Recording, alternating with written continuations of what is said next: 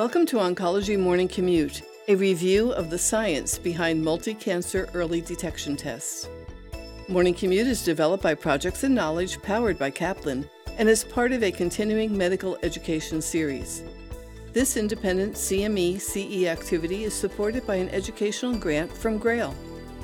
In the second episode of our podcast series on early cancer detection, Dr. Christopher Mason and Dr. Pashtun Kasi take a closer look at multi-cancer early detection tests and the groundbreaking Pathfinder study that so far is showing impressive data. Information about the faculty and disclosures can be found at morningcommutepodcast.com/Cancer Early Detect 2. You can use this link to receive your credit and evaluate this program. The URL can also be accessed in the episode notes. Dr. Mason is a professor of genomics, physiology, and biophysics in the Department of Physiology and Biophysics at Weill Cornell Medicine in New York City. Dr. Kasi is Director of Colon Cancer Research at Weill Cornell Medicine and Director of Liquid Biopsy Research at the Englander Institute of Precision Medicine, also at Weill Cornell Medicine in New York City. I am your host, Candace Hoffman. Dr. Mason will begin our discussion. All right. Well, welcome back, Dr. Kashi, to our discussion on multi-cancer early detection testing.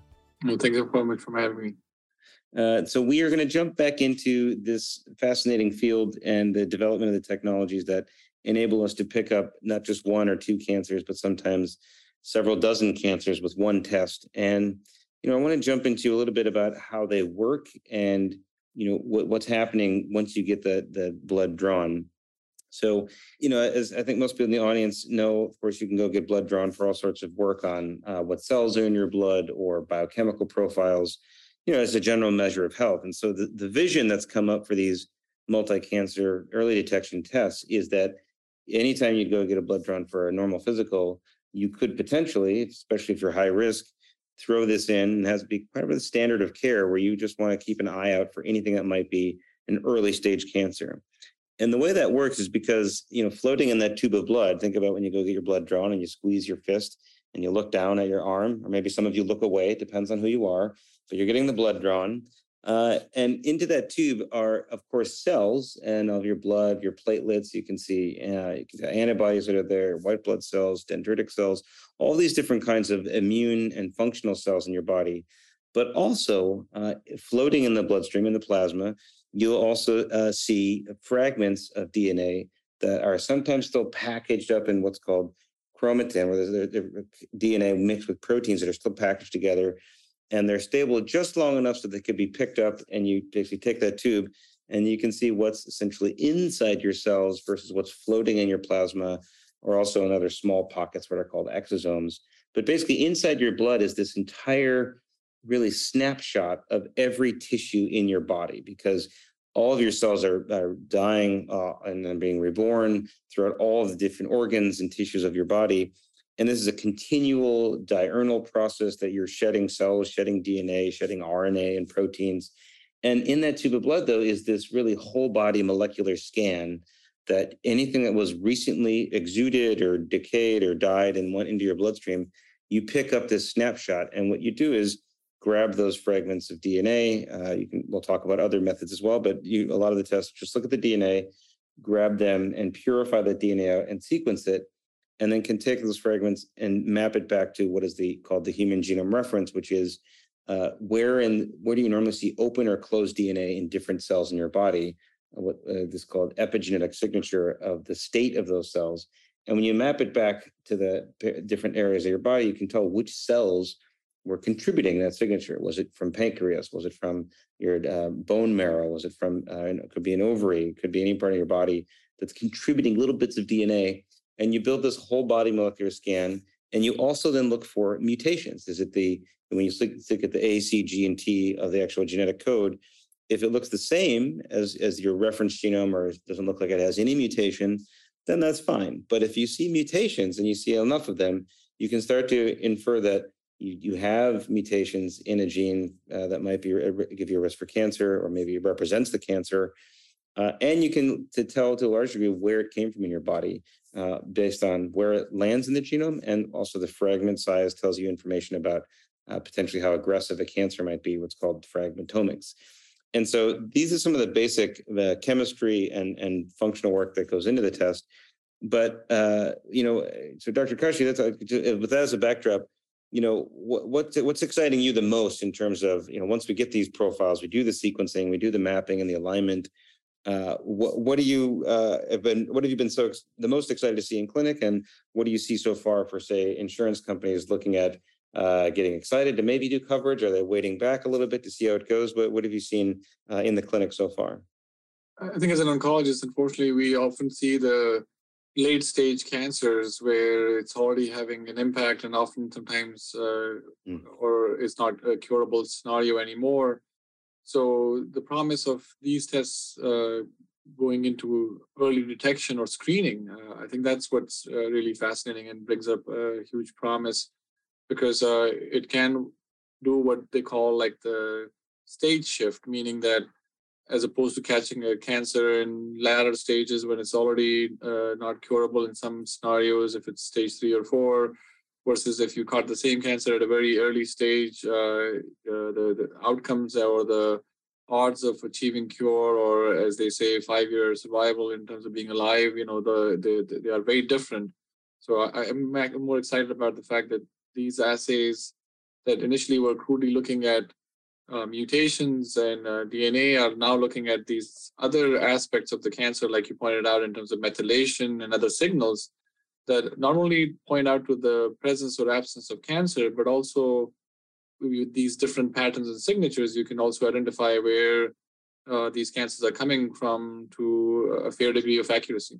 Yeah, and I think that is what's extraordinary is each one of these fragments, of course, has the genetic code, but has what's called methylcytosine, which is when you have a methyl group attached to it. But other studies have also looked at hydroxymethylcytosine, which is just adding another hydroxyl group to that methylation signature. And what I think is extraordinary is we've begun to tease out, as you were just saying, that there's all this additional information, not just about the mutations or the fragment size and where it maps, but then these small chemical tweaks on each molecule, it themselves can tell you whether it came from really an open or closed part of the genome, or something that had a signature of rapid cell division, indicating it might be a more aggressive cancer. And so you get these really interesting signatures that have really become more prominent, I think, in a lot of the tests on the market, and a lot more research into this space as well. And so, to your point regarding the aggressiveness, I think one aspect that I often like to highlight, besides the test, I think it's also important to remember what's happening before whatever tumor-derived content is going into the bloodstream, going into the tube of blood. The shedding, the aggressiveness of the cancer, the type of cancer, that could be different across different tumor types. And some of these studies are also showing that the same assays were having a different performance. So it's not just how good the tests are. We have to kind of put that into context with what cancers are being detected, what cancers are being missed, what cancers are creating a similar signal, as noted in some of the studies with one of the multi-cancer early detection assays, cancers that were, for example, driven by a similar mechanism were also giving, not surprisingly, similar signals. And for those who are following the development of these assays, I would like to point out that these assays are continuously being refined, and the data that you might be looking at from a few years ago may or may not be relevant to how that assay may perform right now in clinic. Yeah, I think because there's a continual improvement of the assays, which is great, but then it makes it hard to compare a bit more on the science as well. So a lot of people think of these fragments of DNA, but often they are either captured, like a Velcro, where you want to grab a piece of DNA before you sequence it. So there's an enrichment process for some of the tests on the market. Other ones do an amplification, where you actually target it with primers, or basically a way to also, in a sense, add little mini Velcro to your molecule and amplify it to make many copies.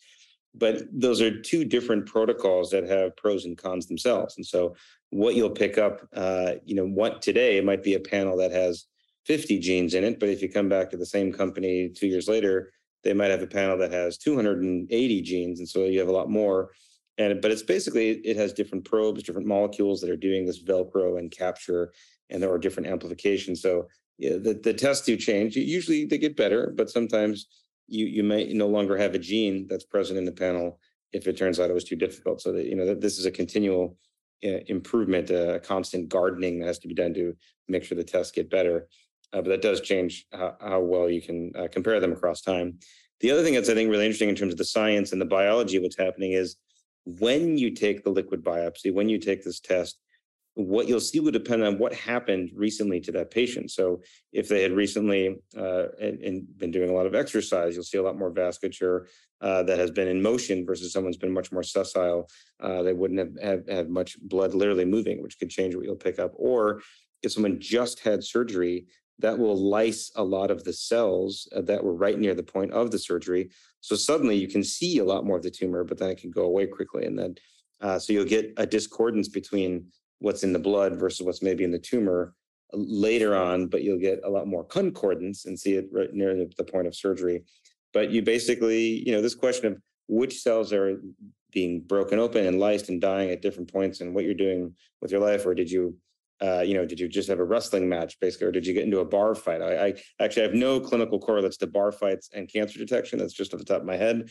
But it is a factor that may have some role in terms of how many cells have just recently lysed in your body. So, very important aspect. And like you mentioned, there's a lot of before even the analysis goes into the test, what we call like the pre-analytical variables, meaning things that can affect the performance of the test. You brought up the surgery aspect. That's very relevant. When we are looking for leftover cancer or what we call minimal residual or molecular residual disease in the immediate postoperative period, there's a lot of background noise from all the healing that your body's undergoing. So you're looking for the needle in the haystack, and it's a bigger haystack in the immediate postoperative period.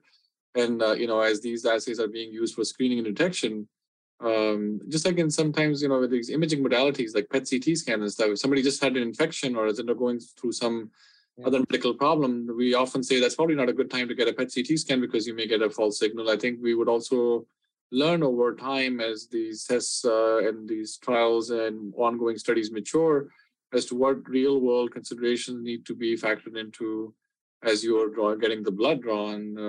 As you mentioned, things simple as an exercise or somebody who had a smoke or even the time of the day. There's a lot of interesting data and literature about variations into this that can happen. But despite that, the fact that you can detect these things non-invasively through simple blood draws, I think it's very fascinating and promising. Yeah, and this does link to the ease of which you can do it, getting a blood draw I mentioned earlier from anywhere. But this does also link to, we'll jump, back into some of the study statistics that have come out recently. But just to jump on the point of the ease is, if you think of patients in rural settings or lower economic status, people with lower resources, less resources available to them, they, it is nice if you can just stop by a place really close to your house, get a blood draw or put it in the mail. Or even some of the testing I've done was a tube came in the mail, and then I went to a phlebotomist and put it back in the mail. But I even just recently saw a non-invasive prenatal testing test came out this week that you can take it home, right? So I think there is a nice burst of convenience happening that I think will help for accessibility to these tests. Of course, they're still a bit expensive for most people, and so I think that hopefully will come down. But we've seen on the technical side, the cost of sequencing is coming down. The cost of these assays are now getting much more standardized, and so the tubes are now being made by the tens of millions, so they're getting cheaper at scale. And so I think we'll start to see more of deployment and ease of access in the coming years. And with the different healthcare models and systems, there are parts of the world where it is not the insurance or the healthcare or the whatever health system that pays for the test, and it might be something that the patient may be factoring into out of pocket as we go along and develop these technologies. Like you mentioned, as these things get cheaper, I do think it will fill a void, and for the existing tests, as some of the data and the papers also cite correctly, that for the ones where existing assays are available, it's not a question of either or. I think it will complement each other. Yeah. Absolutely. But for the fair majority where there's nothing, I think it opens up an avenue for screening and early detection for a lot of these aggressive cancers that don't have a cure in latter phases of diagnosis. Yeah, there could be there are very small sequencers that can fit in even in your pocket. So someday, maybe in the future, you could draw your own blood, sequence it in your own kitchen countertop, and then get a report. But that's probably a bit more futuristic. But of course, I think that'd be wonderful. But in any case, but that would definitely not be a CLIA test. It would be it's a homebrew test. So you'd worry about accuracy and thoroughness there, of course. But but I want to jump, in some time we've got left in this podcast a little bit, is to some of the studies that have come out that have really started to examine at a large scale what we think we can learn when we start to have tens of thousands of patients that have been examined, and we're seeing large international efforts to track what we can pick up by looking at people longitudinally over multiple years in some cases. And so one of them in particular is a trial that was just recently released. It's called the Prospective Pathfinder Study, which did use a blood-based multi-cancer early detection test and looked at early cancer screening for over 6,600 individuals that were at least 50 years old and were at a higher risk for cancer. So they used some of the methods we just described here in terms of sequencing and mapping those fragments of DNA to look for the cancer signal origin, or trying to figure out basically where in the body the cancer is based on this test. And basically what they found was they wanted to determine first question is, how many people actually had something that looked like it was a positive hit? And so, basically out of those, 6,600 people, there were 92 participants who actually, tested positive. And so this gives you, some you'll see about we've heard in the literature, about 1%, 1.3% of people you'll get, something, that there's a hit, and say, okay, well, of those patients, how many of those 92 were actually diagnosed with cancer? And of those, it was about a third, 35, were diagnosed with cancer through the follow-up. And I think that really the most exciting about the study is that of those 35, narrowing it down to just those 35 people who had confirmed cancer, 71% of them were of the cancer types that really don't have routine cancer screening. You think of like mammograms or PSA for prostate cancer. For a lot of the cancers that were picked up, the majority of them, there are not routine screening options for those cancers. So I think this highlights some of the value. And I think one of the really exciting things also is that for those confirmed cases, 48% of them were stage 1 or stage 2 cancer. So meaning we could pick it up earlier. And so that's, I think, some of the exciting overviews. But there's also questions about, what's the false positive rates and what do we see for the positive predictive value?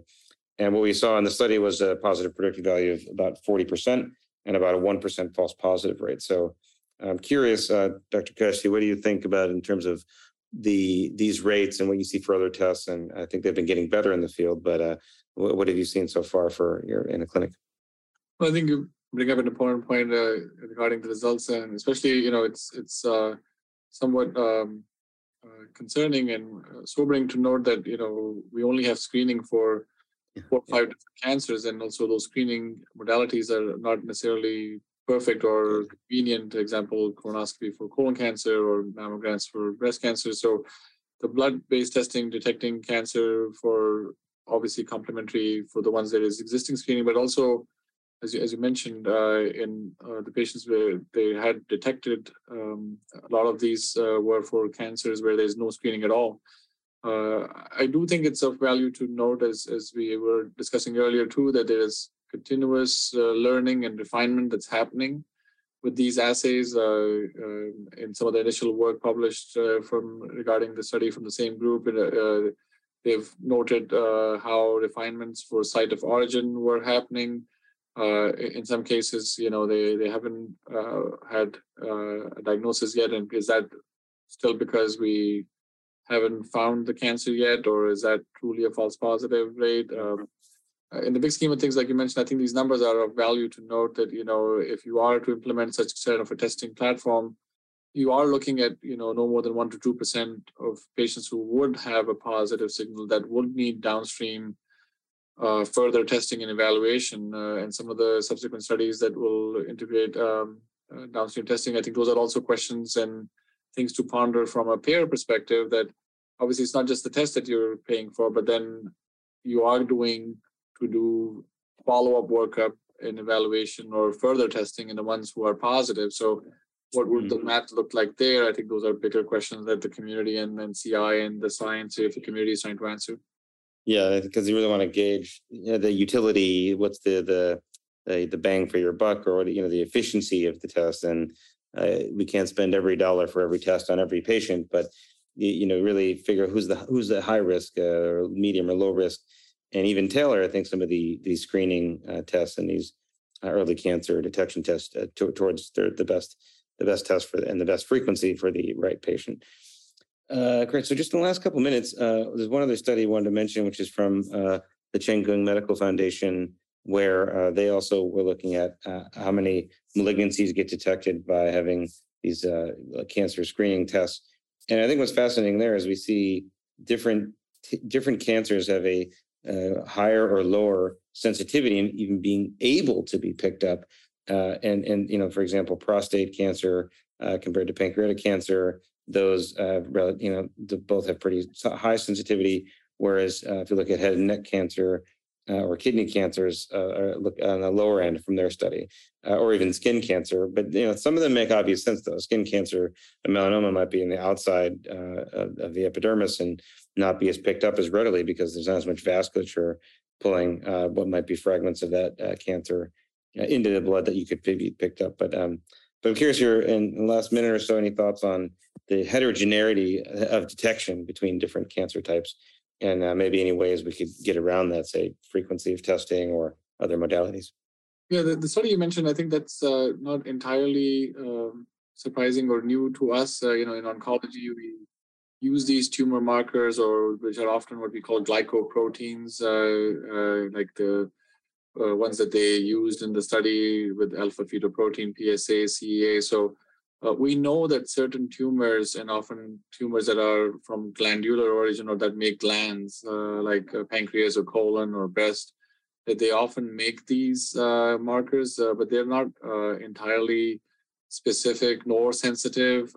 So even today in our clinic, probably half the people had some sort of tumor markers checked. So we don't check it for every single type of cancer, and they are not necessarily elevated in some cancers like skin cancer and stuff. So that's not surprising. You don't see the performance of that in, let's say, the head and neck cancer or some of the ovarian cancer group. But like, for example, the same CEA is elevated in breast cancer, stomach cancer, colon cancer, and it's not entirely unique to one cancer. So I think their strength, I guess, was looking at all these different common glycoproteins together. But building upon this, what I can tell you is, following this field, there are larger efforts, not just looking at methylated DNA and other aspects that we mentioned, but looking at not just these 7 or 8 or 10 glycoproteins, but looking at hundreds of these in a very small amount of sample using bigger platforms, which are already kind of in study, and we've presented some of the data as well with some of these collaborations. So I think it's a little crude and very different approach to the methylated platform, and is of value to see how it could further complement the existing platforms. Yeah, that's a great summary point. I think we know that it could be proteins, could be metabolites, could be mutations. All these different modalities of biology are there and can tell us something about the cancer, if it's there, or its progression, or what's happening in the body. Every molecule tells a story. We just have to listen to it and then hopefully use it. So I think that was a great closing thoughts. And thank you very much, Dr. Kasti, for joining us today on our Oncology Morning Commute. And to wherever your commute takes you in the audience, I hope you don't have any mutations more than you did 5 minutes ago, or that if you do, that we can pick them up quite readily. Remember, to receive your credit and evaluate this program, please visit morningcommutepodcast.com/Cancer Early Detect 2. You can find all of the episodes in this series and all of our other podcasts on your favorite podcast streaming services, or download our Morning Commute app. Thank you for joining us today.